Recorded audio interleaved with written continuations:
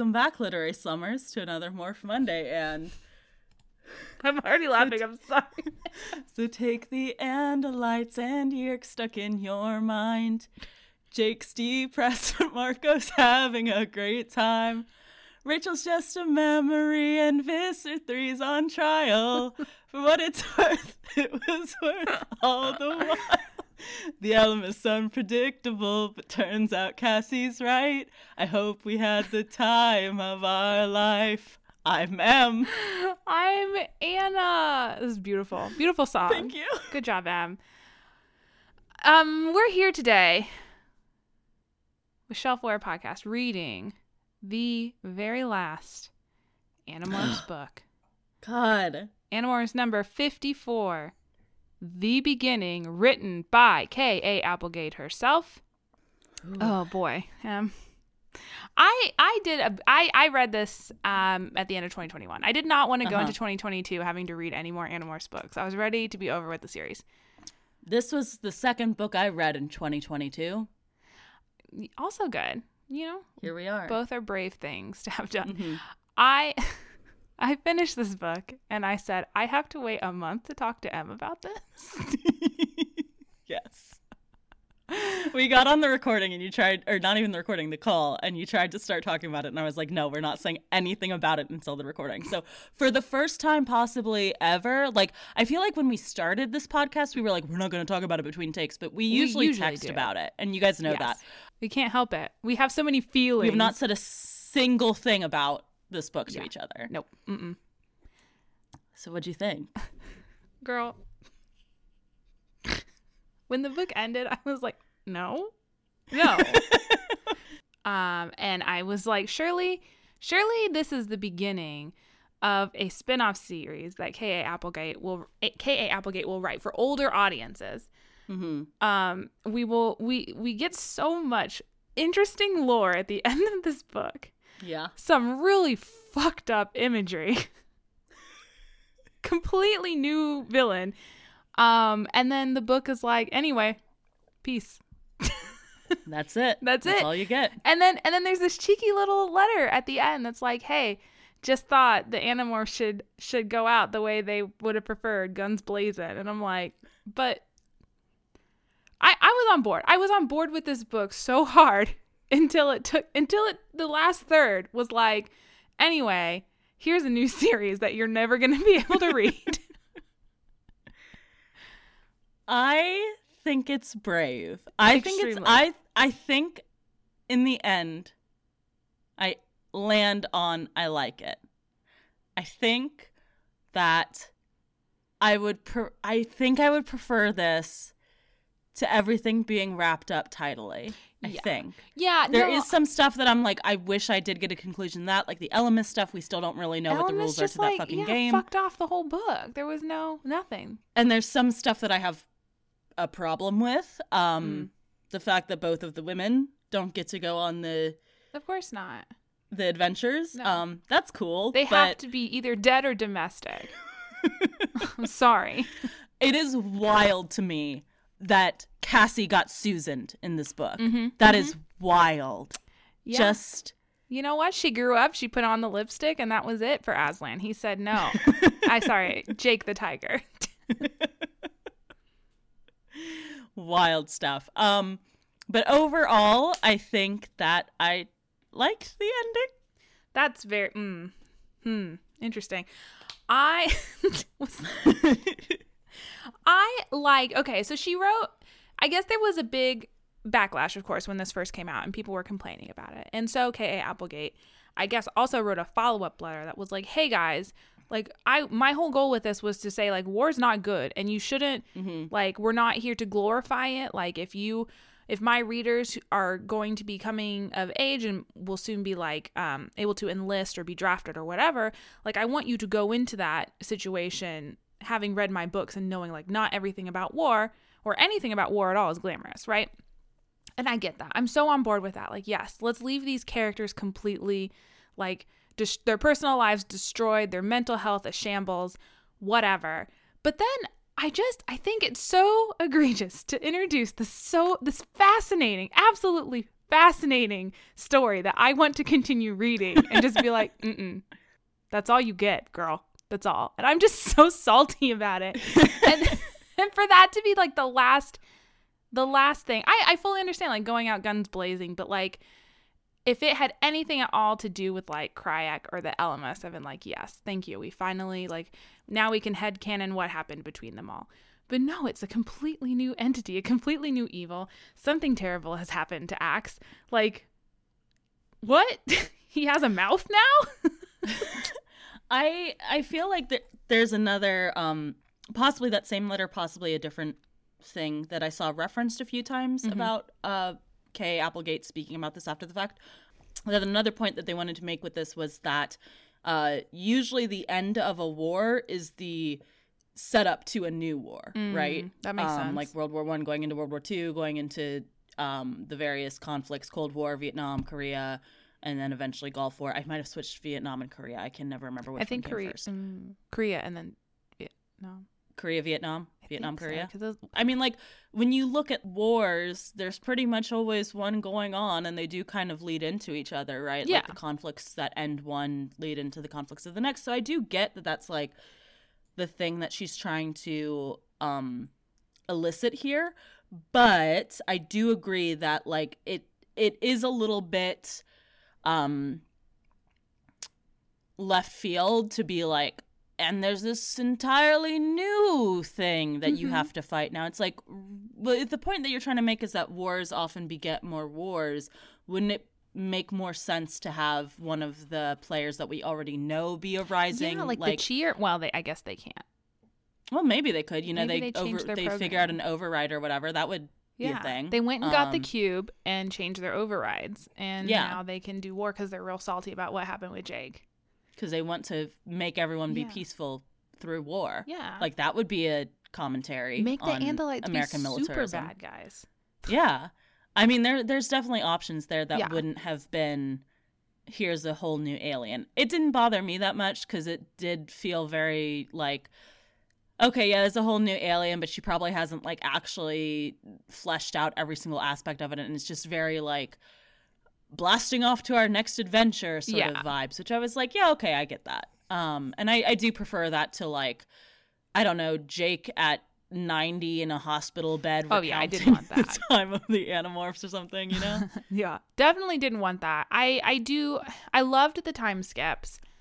I liked seeing how their lives would pan out. Some of it did seem very unrealistic. I wanted the time skips to be bigger. Like, I wanted it to be 5 years, I not want 1 him year. to be, like, a completely, like, just fallen apart 30-year-old who's, like, doesn't fit into his morphing suit anymore, but's gonna go try and do more war anyway. Like, you want him to be Peter Parker from Into the Spider-Verse. B. Parker, absolutely.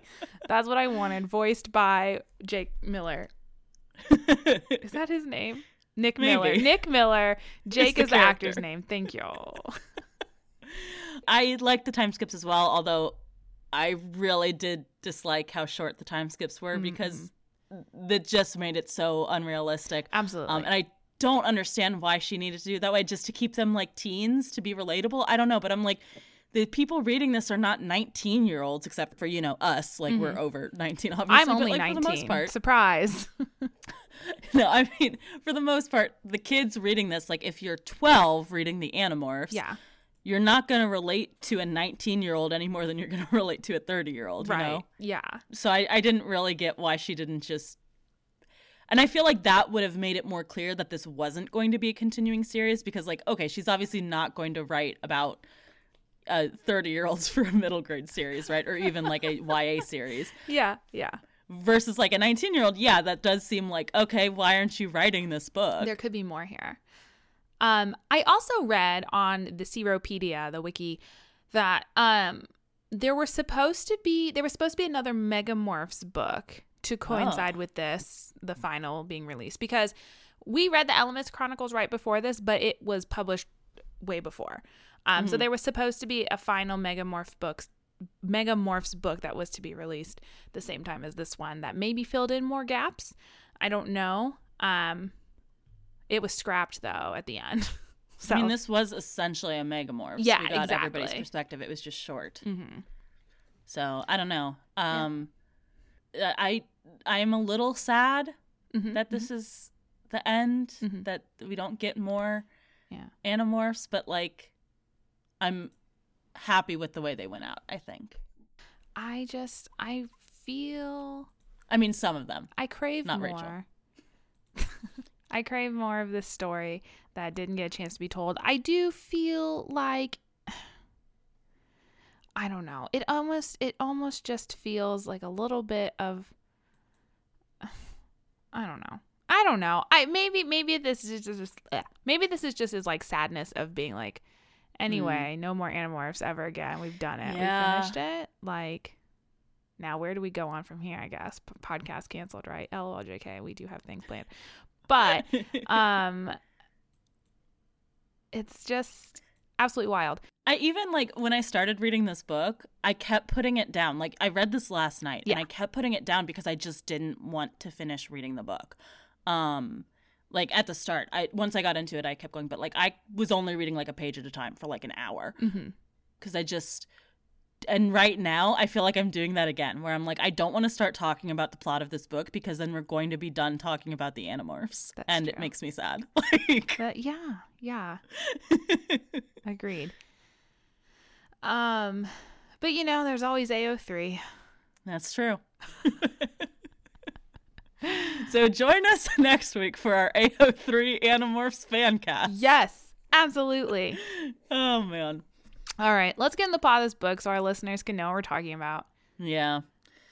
Guys, I'm sad. I'm sad. There's a lot of sad shit that goes down in this book.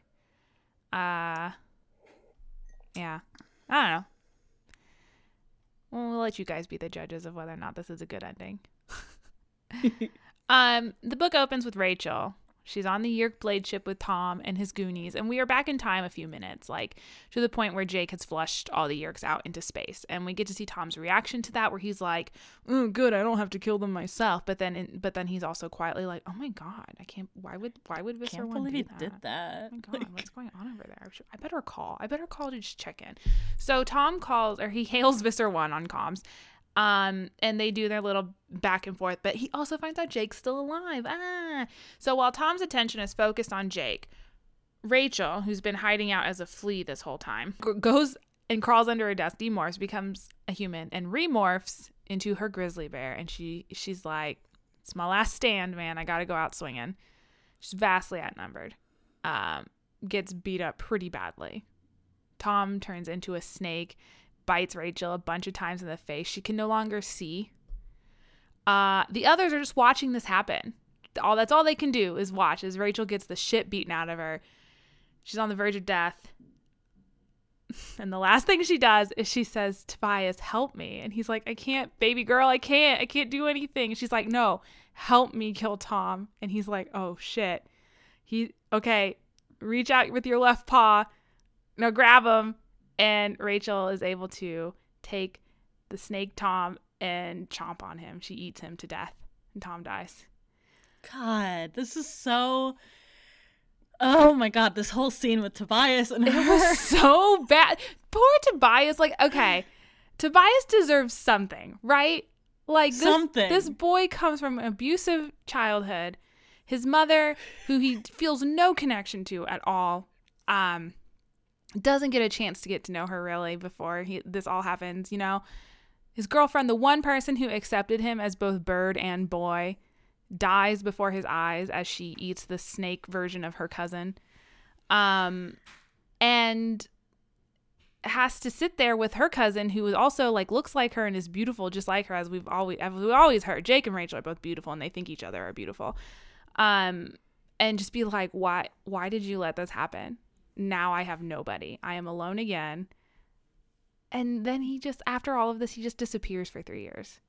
The amount of punches not pulled in this book, you guys, It's like, truly... I swear, so many times we said shit in our predictions. We're like, there's no way K.A. Applegate is going to... She just fully kills Rachel. I know we haven't gotten to that part yet, but Rachel fully dies. Yeah, Rachel fully dies. And Rachel was the one talking to the Ellimist. Mm-hmm. Rachel is fully dead. We were like, it's definitely not Rachel. It's certainly not Rachel. It's going to be a fake out that it's Rachel. It was Rachel. It was Rachel. Rachel, my beautiful girl.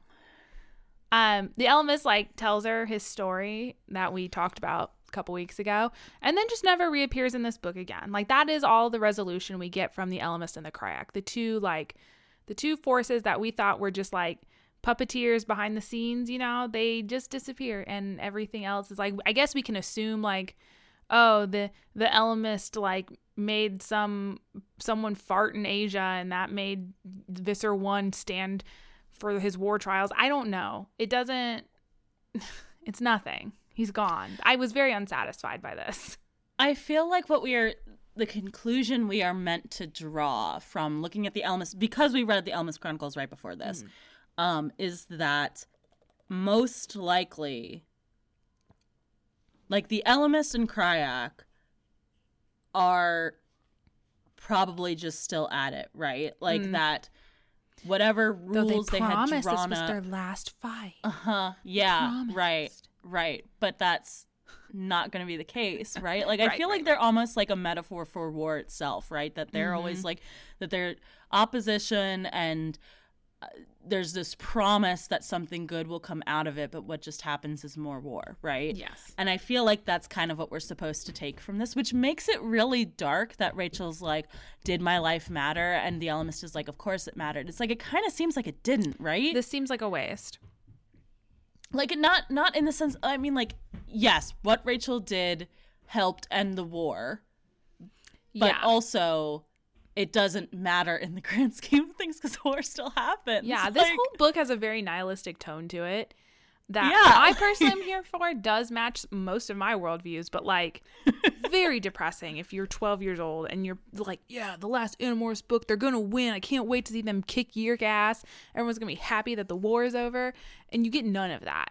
Actually, the only person who seems to have any modicum of happiness is Marco, because that's just like his personality. Even Cassie is very like melancholy about everything, right? It's just like, I don't know. Very, very realistic in a way. Was not expecting from a series targeted at a very young audience. The Blade ship gets away with the morphine cube. Even though Tom is dead, someone else presumably has taken control, and they're gone. They fuck off. Great. So really, truly, like, no point in Rachel dying. And remember, this the Blade ship was able to get away because Eric the Chi, when he was hacking the computer system, said, LOL, what if I turned all the weapons off? And Jake was not expecting that. So that's very cool and good. So we move on to the negotiations of peace between the Andalites and the Yeerks. Visser One is like, well, kill me, I guess. And Jake's like, no, we aren't in the business of killing people. Now that the war is over, you're our prisoner. They convince Visser One to release the body of Alarin, and basically they keep the Yeerk in a little box until they can give him his trial. Jake sends Cassie to go deal with Eric and the rest of the Chi, and because Jake is too mad. Jake is too mad to do it. But he does tell Cassie, like, go tell Eric people are coming aboard. Andalites are coming aboard this ship, and if they want their existence to remain a secret, they have to get out of here now. That is the last I ever want to deal with Eric, though. Like, I never want to see him again. And Eric's like, good, same, and he leaves. It's fine. Eric's like, what, is Jake going to apologize? And Cassie's like, no, get fucked. Yeah. This was I feel like, the angriest Cassie's been as well. Like, I feel like I was expecting Cassie to be like, oh, Jake is upset, Eric, but you understand. Like, no, Cassie was like, no, fuck you. You ruined it. Like, yeah, I can't believe you've done this sort of situation. Jake has Axe open up communications with the Andalites, who are doing, like, as they're talking, them doing a bunch of posturing and trying to take advantage of the humans and Earth. And Marco is like, hey, Jake, if you let the Andalites walk all over us now, that's it for humanity. Like, we will not get another chance to come out of this on top or to be independent or anything. The Andalites are going to just, like, absorb us.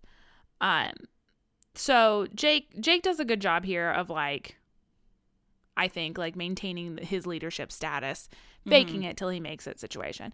Axe also helps by, like, streaming this conversation to the entire, like, public media on the Andalite home planet, so the military can't do anything too shady. The the Andalites, I get, it's revealed, I don't know if it was this book or the previous Animorphs title, where like Axe is like, actually the military is not supposed to be this strong, and it only has such a big presence in Andalite society because we've been at war with the Yeerks for so long. Typically it's like they don't have any power at all. And I was like, stop making things feel too real. I also wanted to talk about this section because there was another interesting thing that happened here in that one of the other Andalites that they meet is this dude who has facial scarring and is missing an eye stalk.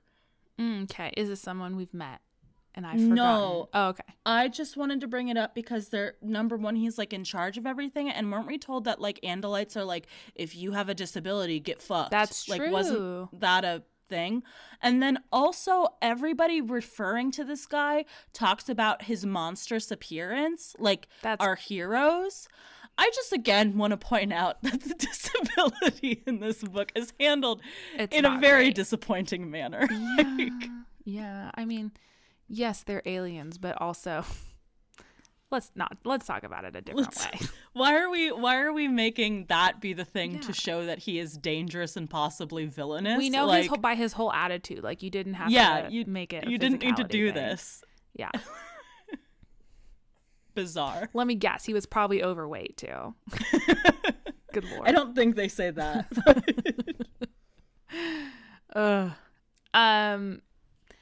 Jake negotiates for the Yeerks and Taxxons to be able to use the morphing technology to all become Nothlids, which the Andalites were very much like, fuck no, absolutely not. You're an idiot.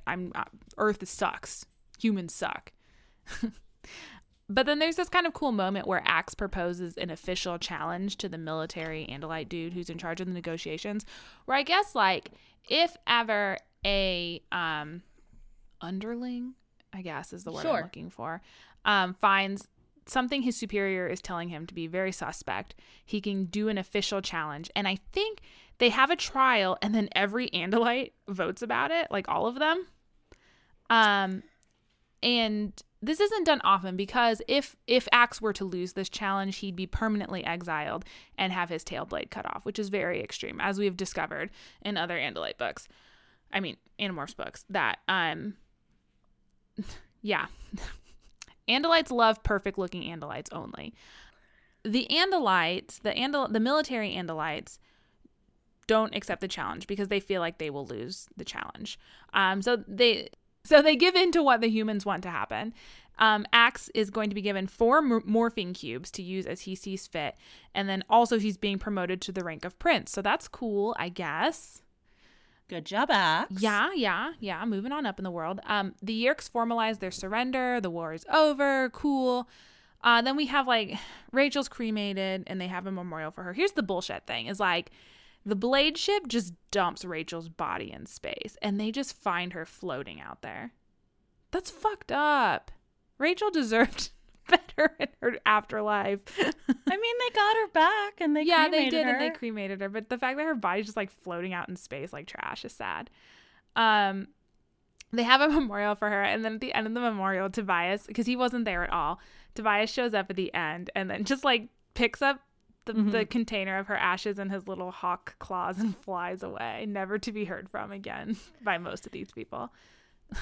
Which I think is a very funny mental image because, like, yes. How big is the hawk compared to this? I understand why he did it, but like, okay.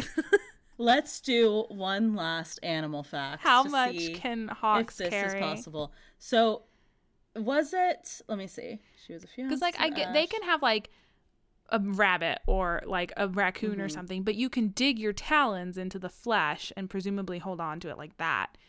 But this is like smooth ceramic situation. I mean, it could have handles on it, I suppose. What if the lid falls off while you're flying, Tobias? Maybe that was what he was going for, like spreading her ashes everywhere, you know? Yeah. What if it fell off too early and you dumped them all over the people at the memorial, Tobias? You needed a better plan. So, okay. Oh my goodness. Oh my goodness. I just found a whole thing about how much ashes a human body makes. So, no. all right. This is all sad already. Yep. Okay, so let's say Rachel's pre-death weight was, I mean, she was like 13, so what? Like, we'll go with 90 pounds. Okay. 1.53. It looks like basically a pound is gonna be a cubic inch of ashes. Okay, how much? Which equals about 13 grams. So Girl, if this she is was so much math. 90 pounds, so it would be 1,170 grams, which grams to pounds, I don't even know if that's gonna work, because that's like, okay, so that's feasible, because that's like 2.5 pounds. Really? The That's urn is gonna be about, nope, that's still ashes. I need to know how much the actual urn weighs. Just Okay, go on let's just Amazon try to and order search one on urn. Amazon. Yeah. Yes. This is gonna fuck up my searches for Amazon, but We saw you wanted an urn. Here's 10 more in case you needed more. One for each of your friends, I guess. okay, so it's probably a pretty nice urn because she's like a war hero. Yeah, it's probably like the nicest urn made of the heaviest So I'm gonna look at rock. this supernova galaxy cremation urn. Yeah, sounds It's really got a cool classy. For our galaxy girl whose pattern. dead body was found in space. Precisely. And she's probably gonna need like a medium, maybe a small. 'Cause she's not that big.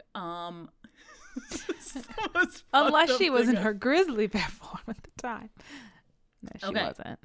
An urn only weighs 2.3 pounds.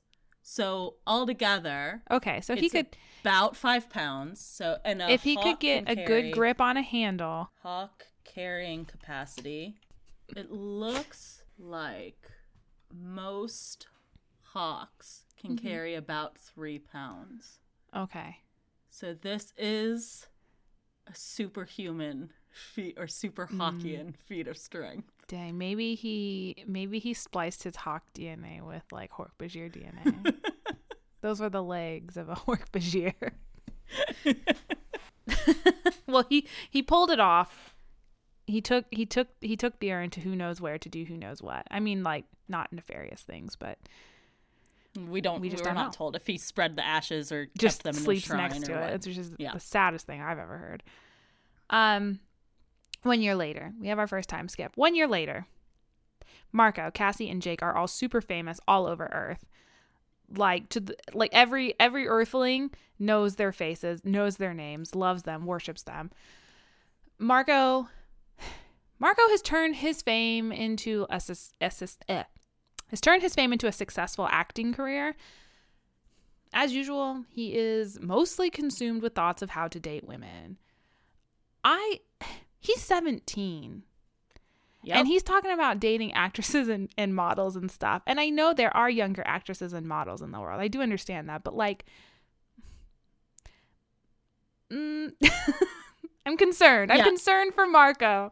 This was one of the reasons that I was like, hey, I hate how short these time skips are. Because if Yes. you made this time skip 5 years, he's 21. Fine. Perfect. Who cares? Yeah.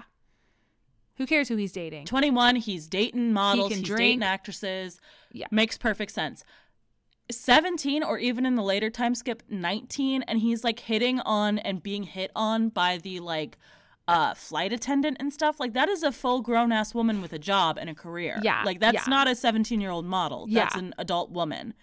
Like, I mean, I don't know, maybe there are 19-year-old flight attendants. And just in general, he's like, every woman wants me, even when he's 17. I'm like, this is creepy and gross. Just because he is a boy does not make it less creepy and gross that Agreed. he's 17 and having presumably adult women hit on him. That's weird. I don't like it, and I don't like it here. Why didn't you make the time skips bigger? I don't get it. Like, And it seems as if he already lives on his own in his big mansion, because we don't hear anything about his parents. No. Or what happened to what's her name, the stepmom. yeah. We don't know. Marco's just on his own, 17, living in the biggest house in Los Angeles with the nicest car. And just dating older women. And I think he needs an intervention. I think I think Marco is not as happy as he tells people he is. Well, they even make that point later on when he gets towards the end of this book recruited to go on the next big adventure. He's like, Jake's like, ugh, wouldn't you be mad if I didn't invite you? Weren't you bored doing what you're doing? And he's like, yeah, of course I was. And Jake's like, but you're still going to complain about it, huh? And Marco's like, yeah, of course I am. So like, I think he even knows that this isn't a fulfilling life, but yeah. And I hate that's kind of how we leave Marco, because even in we get POV chapters for him after this, but like he's kind of reverted back to the first few books Marco. And I really appreciated the characterization that happened, like as he, was going to try and kill his mom, how he, was going to kill Visser One and save his mom. And then ultimately, like, that scene where he had to put the yerk back in his mom's head. I don't know. He was much more serious, had much more gravity to him. And then this, and I was like, this is not what I wanted for Marco. Yeah, I felt like Marco's purpose in this book was kind of like, okay, we've done Marco's arc. He's done. We don't care about him anymore. He got his biggest dream, to have his parents back together. Yeah, we're just going to use him as like info dump whenever there's just like exposition that we have to do about these time skips he's and whatever. The tactical we'll go one. with He Marco. gets what's going on behind the scenes. Right, and he can just like tell jokes and explain stuff really fast, and we don't have to worry about like him being upset or sad or whatever. But I'm just like, I agree. I didn't like how Marco was handled in this book. It seemed like he undid a lot of the characterization that he had towards the end of the series, and it was just kind of like flat a little bit. At best, you would read it as he's also traumatized and is putting on this facade in order to, like, we've seen Marco use We've seen Marco use humor to cope with stuff in the past. So like maybe it's that, but it doesn't get delved into really at all. So it kind of just seems like he didn't. It just change seems like he's happy and hanging out. Yeah. I agree. This definitely, and I get it, like maybe there wasn't the time or the desire to write more, but I felt like this could have been a slightly longer book, right? Like give it an extra 20 or 30 pages to kind of flesh out some of these internalizations. Like I also have a lot of questions about like Cassie and what's going on with her, and that is like the last thing you would ever think I would say, but I do wish we had a little bit more even of Cassie's POV in this, of these. She's 17 years old, and she's an undersecretary in the government of the Interior for Resident Aliens, and has a very successful governmental career ahead of her. She's 17. That's got to be absolutely terrifying to be making decisions on that level. And you could say, oh yeah, she's been doing it for the whole war, but like this has implications in peace times that the whole world, the whole universe is going to be applying going forward, right? So, and people know about it. But it's characterized as like Cassie's fine. She's happy. She's grooving. Like whatever. Okay.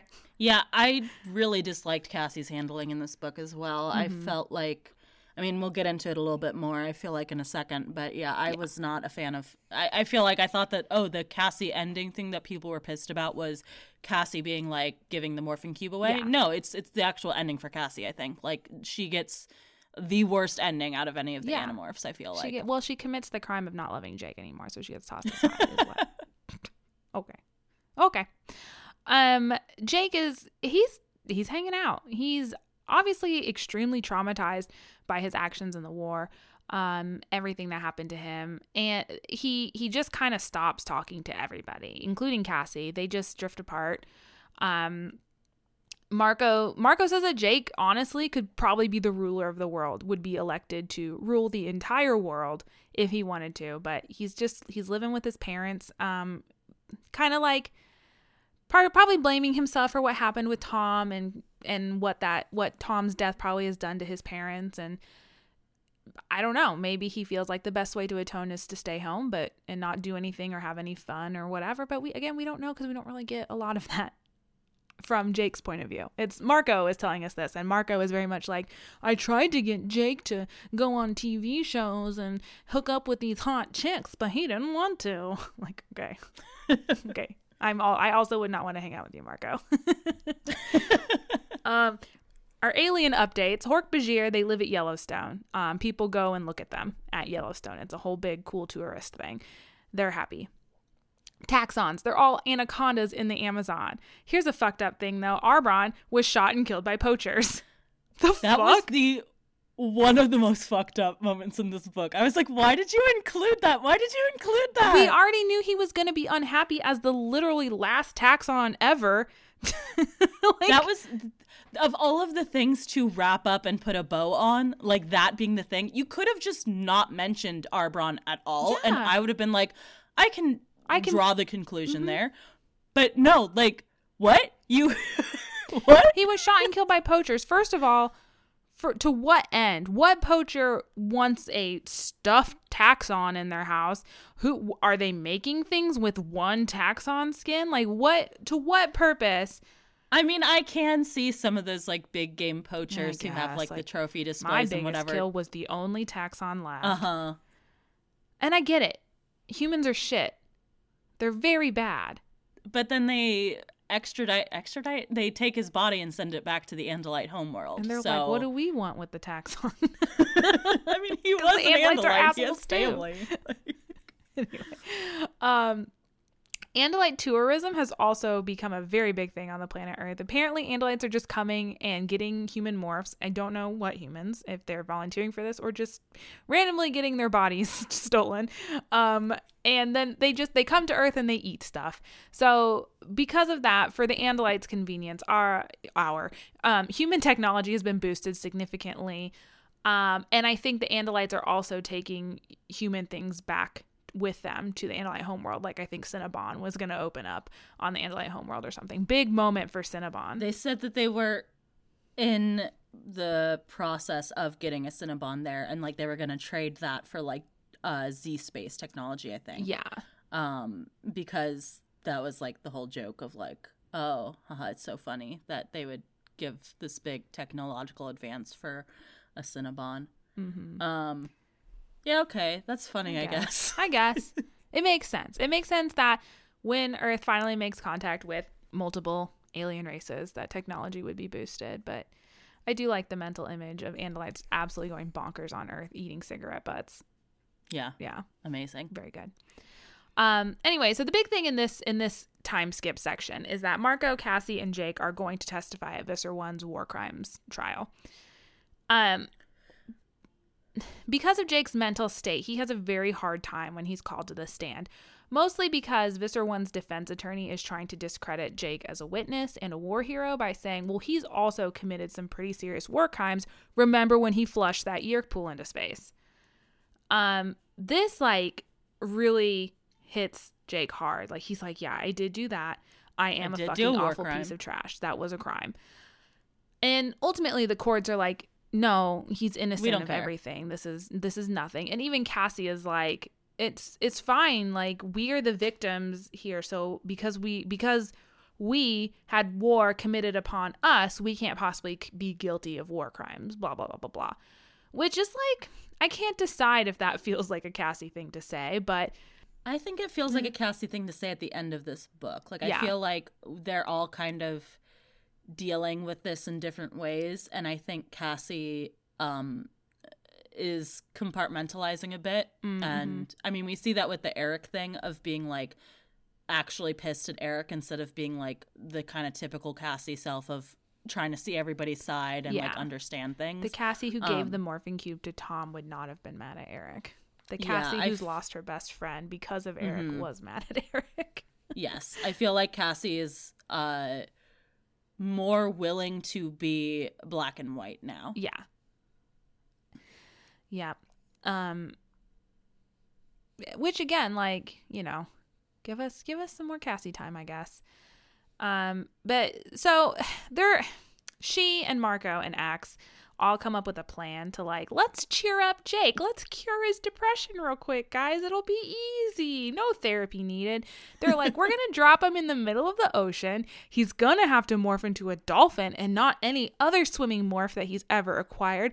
And because dolphins are happy, Jake will be happy. Yay! Mixed results. So I really like the conversation they have after that, though, where they get into the stuff about, like, okay, we were the victim, so we can't be blamed for this, basically. Because then the conversation goes from that. They're like, oh, they're talking about that. And Jake's like, yeah, sure, fine, whatever. But also, that's not what I was thinking. I wasn't thinking I was justified because I'm the victim.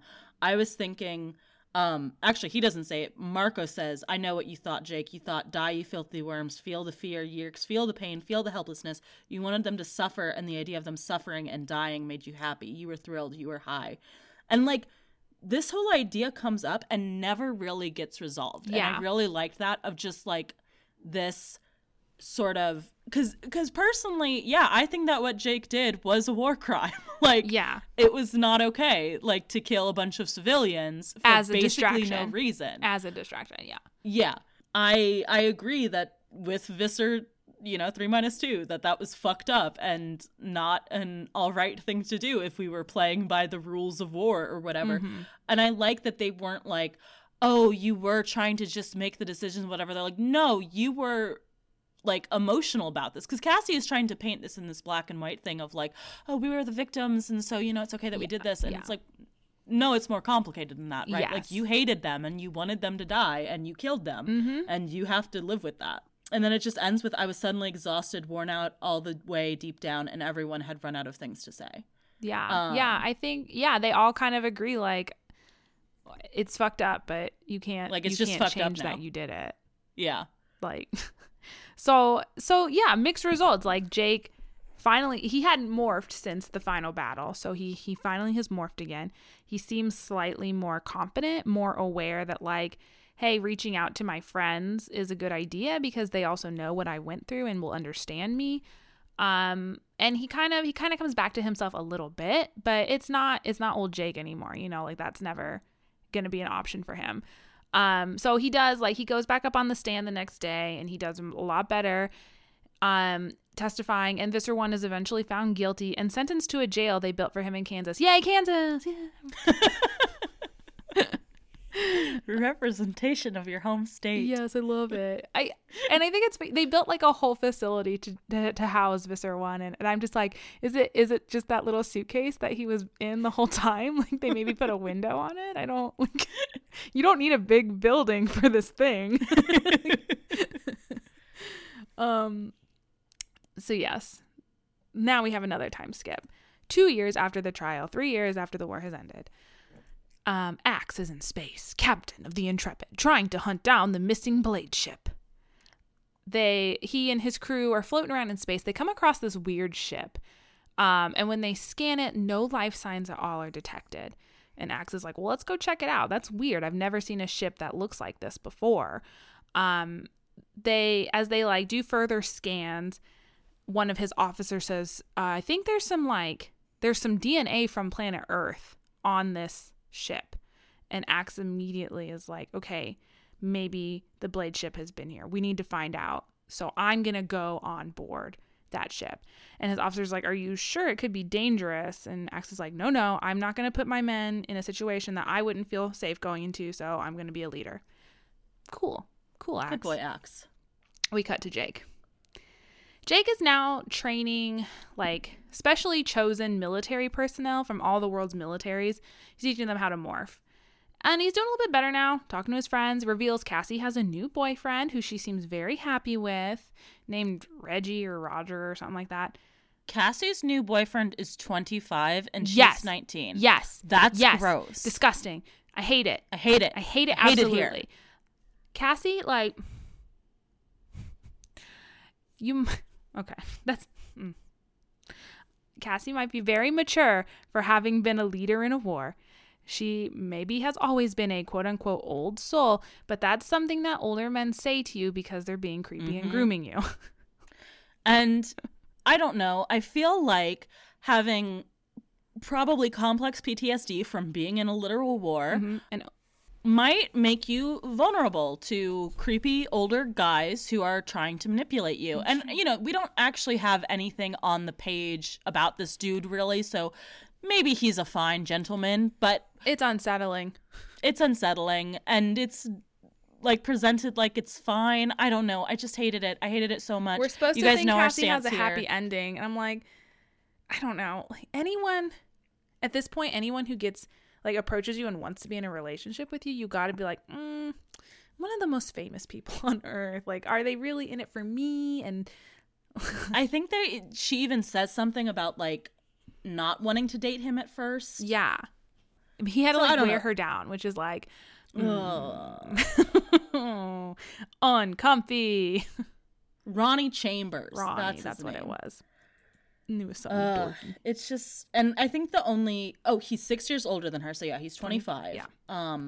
I had resisted the whole dating thing for a long time, and I resisted it with Ronnie in particular because we had to work together. Also a red flag. And then she just says, after the hag, I knew I had to move on. So she's dating him to move on from the Animorphs. Biggest rebound ever. So it's not great on her side. I'm dating you to get over a total war that I fought in as a child from the ages of 13 to 16. What can he possibly... How can he it's the fact that I would have been okay with her dating a creepy 25-year-old if she got to go on the adventure at the end. Because then that could have been a setup of like, I mean, that's also kind of trite of being like, oh, love triangle, whatever. Oh, there's the guy back home, but also there's Jake or Marco, that boy and we get that a tiny bit. Like, Ronnie is intimidated when Jake does show up. Yes. But like... But then Jake leaves. Jake's and like, I'm not here for you. I'm here for Tobias. Cassie is never going to see him again, right? Like, that is the implication, that once the Animorphs leave the planet, they are never coming back here again. Like, that's their plan. So, like, what?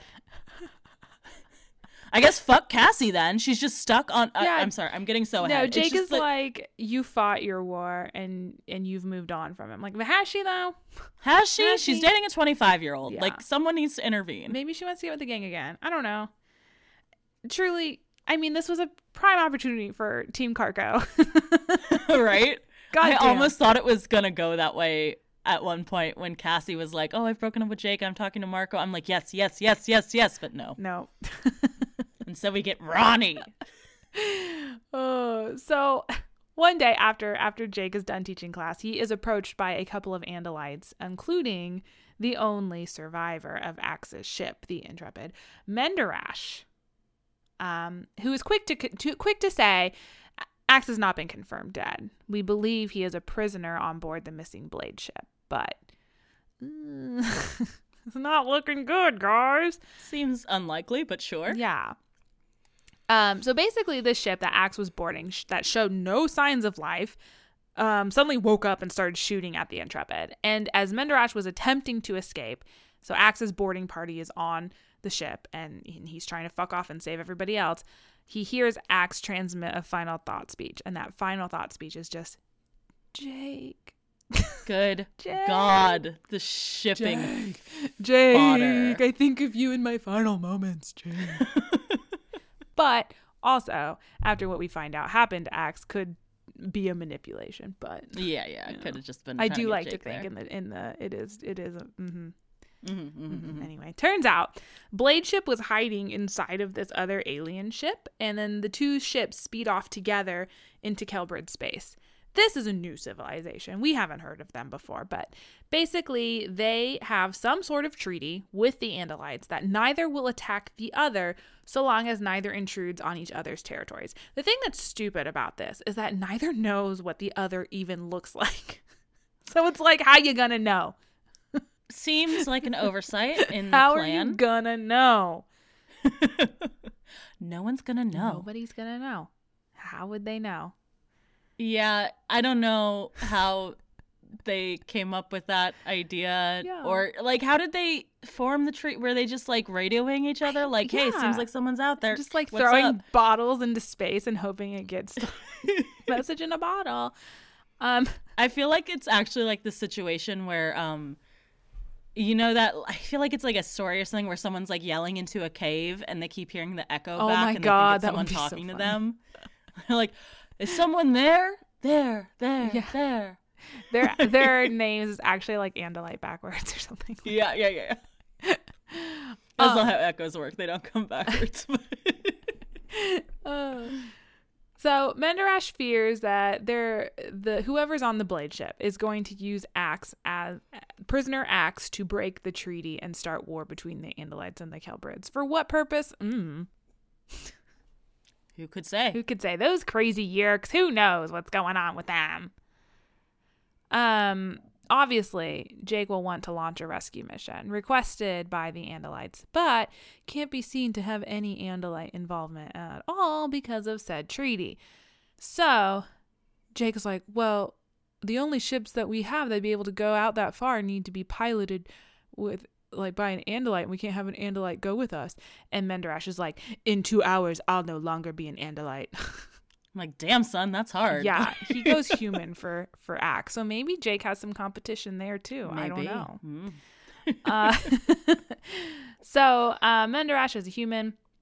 Great. He joins the crew. Jake goes to Cassie. He tells her what's up and also to figure out where Tobias is. Because, of course, Cassie knows where Tobias is. Out of everyone, Tobias would probably reach out to Rachel's best friend if he ever needed to talk about shit. Whatever. Jake is like, Cassie, you stay on Earth. You're thriving. You can't get involved in another war. I can't do this to you. Can't let you do this to yourself. Just tell me where Tobias is and you'll never see me again. Cool. We've discussed that. Whatever. Terrible. I hate it so much. Jake recruits Marco, Tobias, and then two people from his class that he teaches. It's very good to do as a teacher. They all go into space on the secret mission with Menderash piloting a ship, and Jake is like, yes, there's 1, 2, 3, 4, 5. There's 6 of us again. This feels right. Also, the ship, they were like, this ship is so beautiful and dangerous. Let's name it Rachel. It's like sad. Okay. Yeah. Okay. All right. It's a bad name for a ship, but I get what you were trying to do. I get what you're going for. It's the epilogue. We got to name things after dead people. It's, what we do here, I guess. I hate it. Yeah. These idiots, they fly around space for 6 whole months. They're like, we don't know who we're looking for. We don't know where to find them. Let's just fly around space. Yahoo! Just like the old days. But then the Blade ship finds them. Luckily.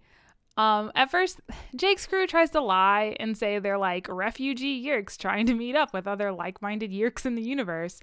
But they're caught in their lie because they say they're from Star Trek. And the people on the other boat are like, we have humans on this ship, and they tell us you're making a Star Trek reference. So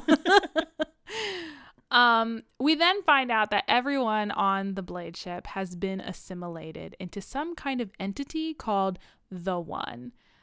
And we also find out this includes Axe, because then we get this horrific, Axe comes out and displays himself.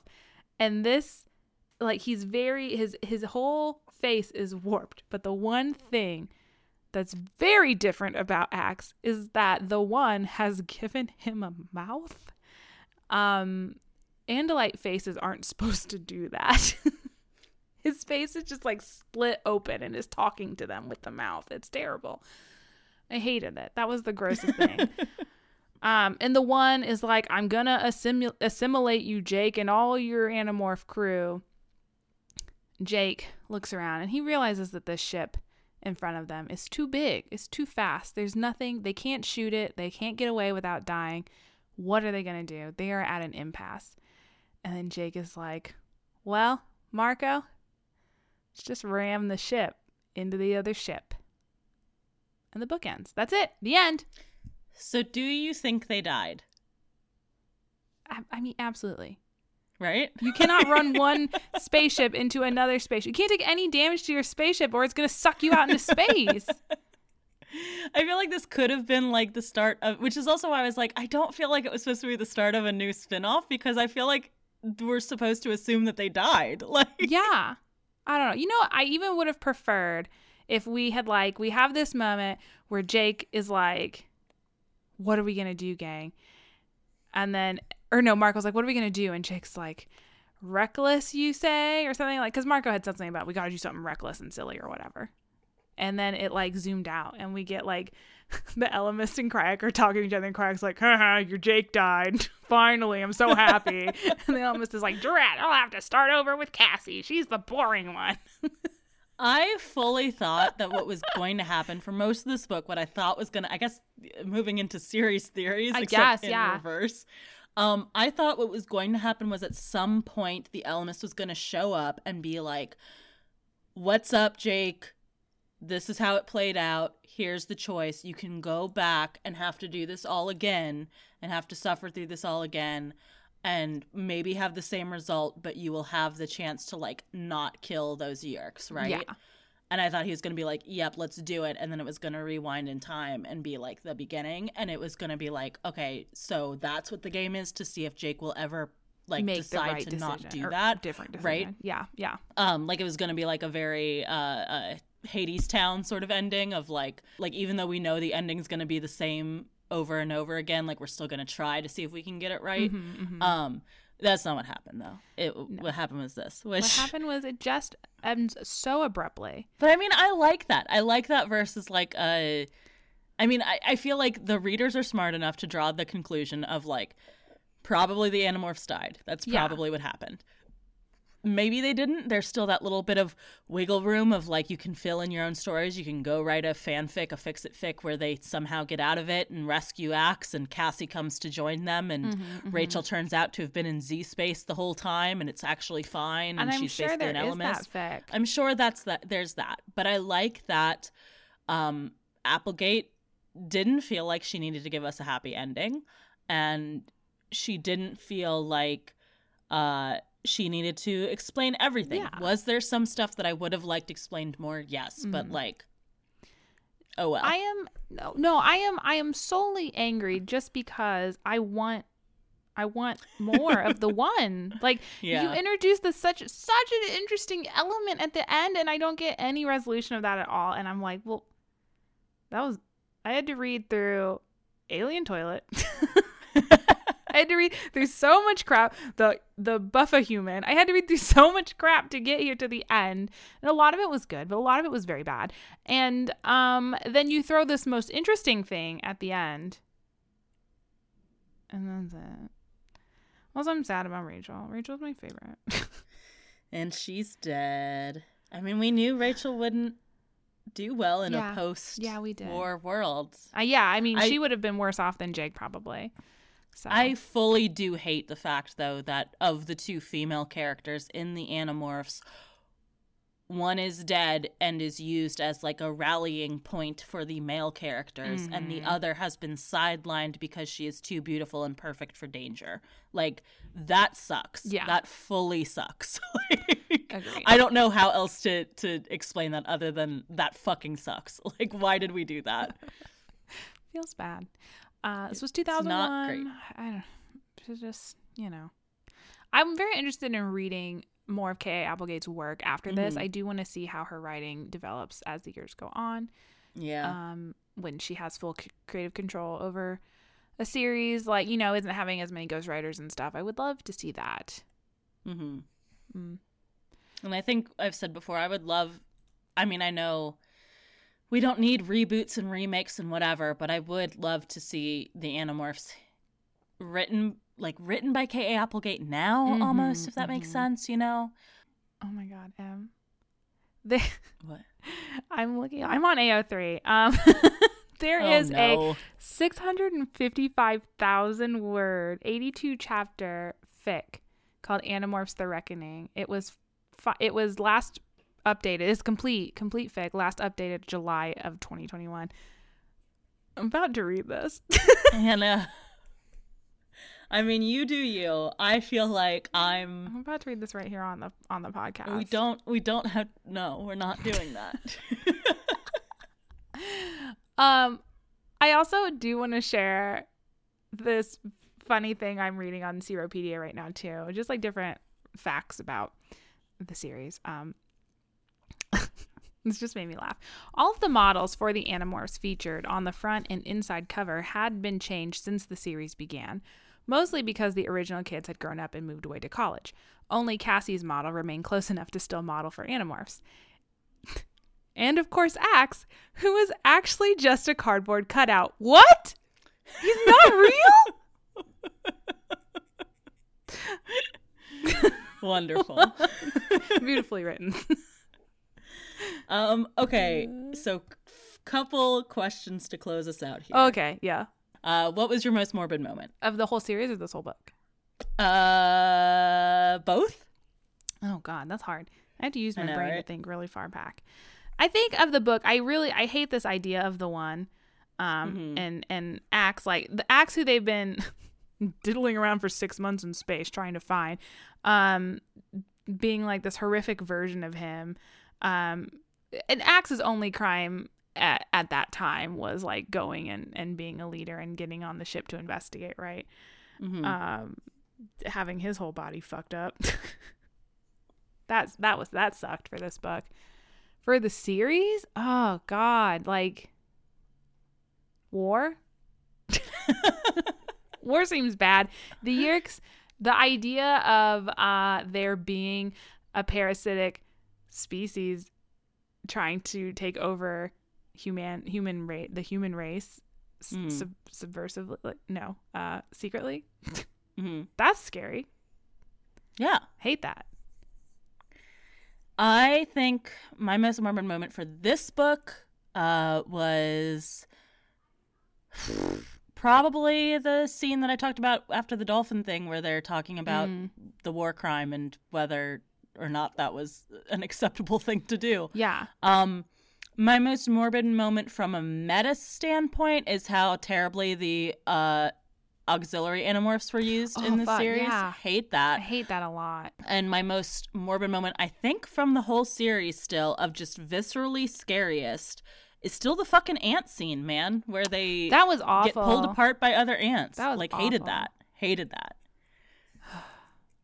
that. Okay, final thing about the Animorphs before we're done with the Animorphs forever. Who, at the end of the day, is the most valuable morph? Oh, at the end of the day. Coming out of the series, who is the most valuable morph?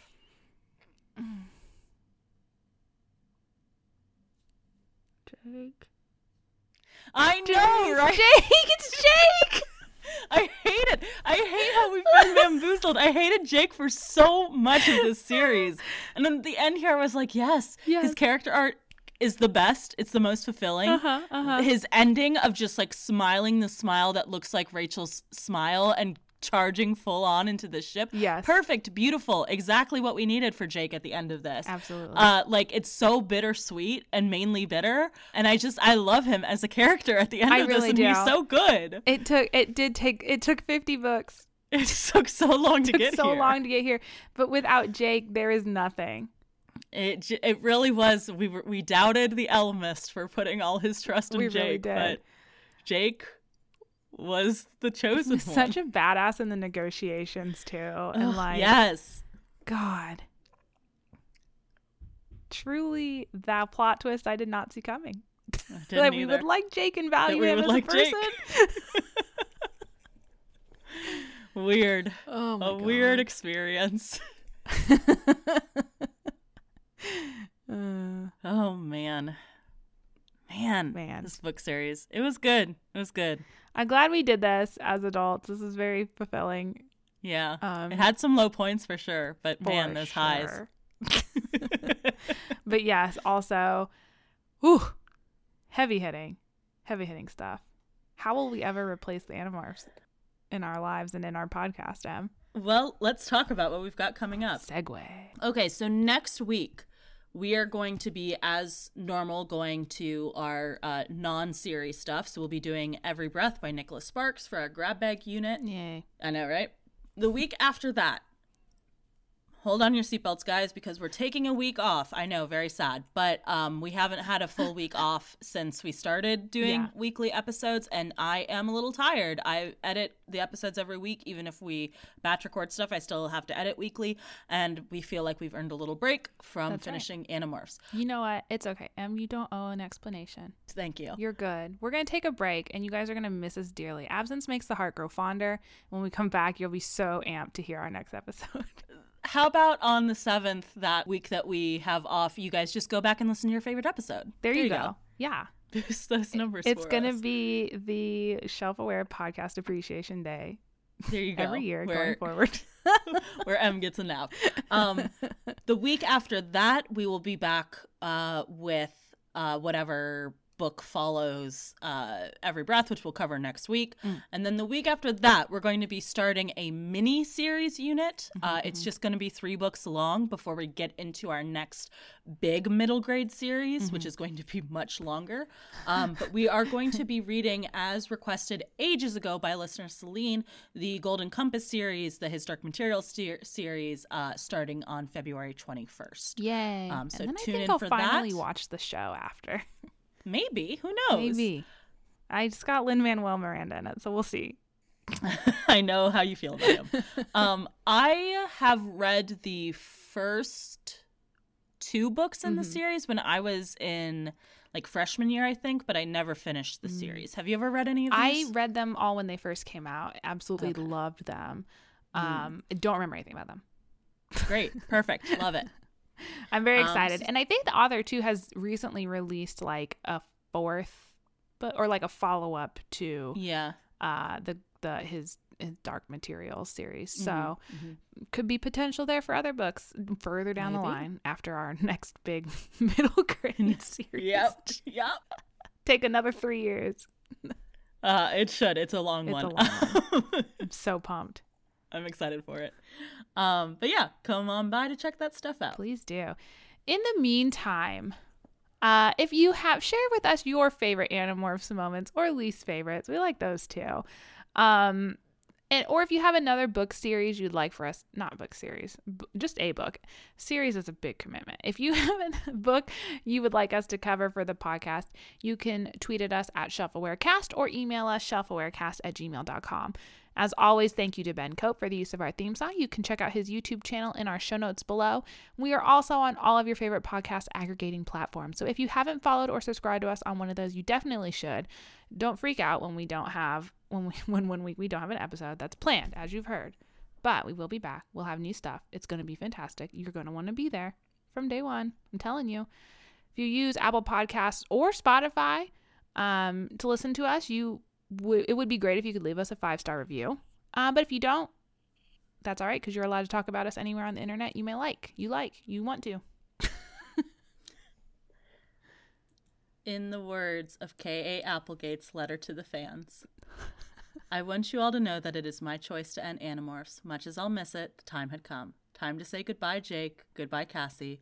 You too, Tobias and Marco and Axe. Goodbye, Rachel. Good night, Moon. If you're coming along on the next trip, grab onto something because we're going to start off by blowing up the entire world. Then the real trouble will start. You may now demorph. Aww. I know.